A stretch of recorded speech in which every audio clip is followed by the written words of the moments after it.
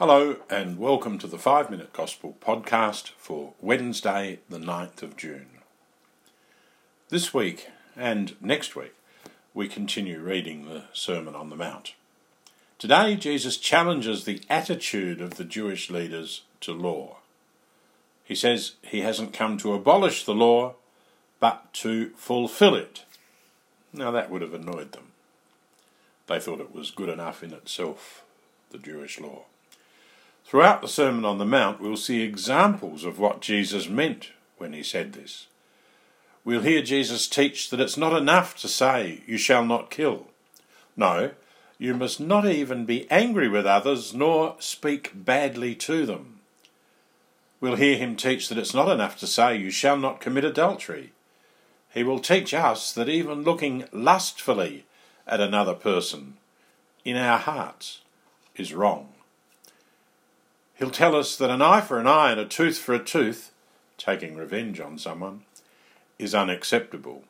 Rather, it's better to offer no resistance. He'll teach us about the Jewish saying, "You must love your neighbour and hate your enemy," and replace this with the challenge to love even your enemy and pray for those who persecute you. Throughout his earthly life, Jesus taught by word and example how we should live God's law. It was forbidden to touch a leper, but Jesus touched and healed lepers. It was considered unclean to mix with sinners, but Jesus did so. He showed compassion for the woman caught in adultery. Refusing to condemn her, he saved her from the blind legalism of those prepared to stone her to death, as the strict Jewish law required.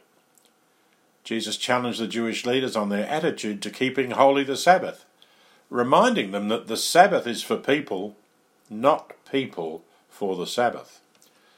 So what's the difference between the law of Jesus and the law of the Jewish leaders? For the Jewish leaders, the question was, what must I do? What's the most I must do? For Jesus and for Christians, the question is, what more can I do? Not what must I do, but what more can I do? The Jewish leaders asked, how far must I go? Christians ask, how much further can I go? For the Jewish leaders, it was essential to follow the letter of the law. For Christians, it's essential to follow the spirit of the law. If we only follow the letter of the law, we do exactly what is required, but not a single step more. This can lead us into the trap of doing as little as possible to follow Jesus. The Spirit of the Lord challenges us to give ourselves completely, just as Jesus did. He asks us to aim for the top instead of being satisfied with less. Jesus came to complete the law. Today he calls us to complete the law with him. Yesterday we heard Pope Francis in his letter on holiness in today's world saying, "Set your sights higher. Set your sights higher."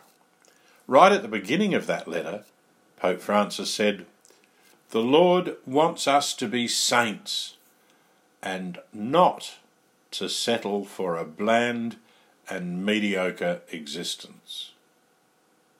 Not to settle for less. Not to settle for a bland and mediocre existence. Do I settle for less? Do I settle for a bland and mediocre existence? Am I frightened of holiness? Do I want to be a saint? Do I want to be a saint? What stops me from going all the way with Jesus? What stops me from aiming for the top?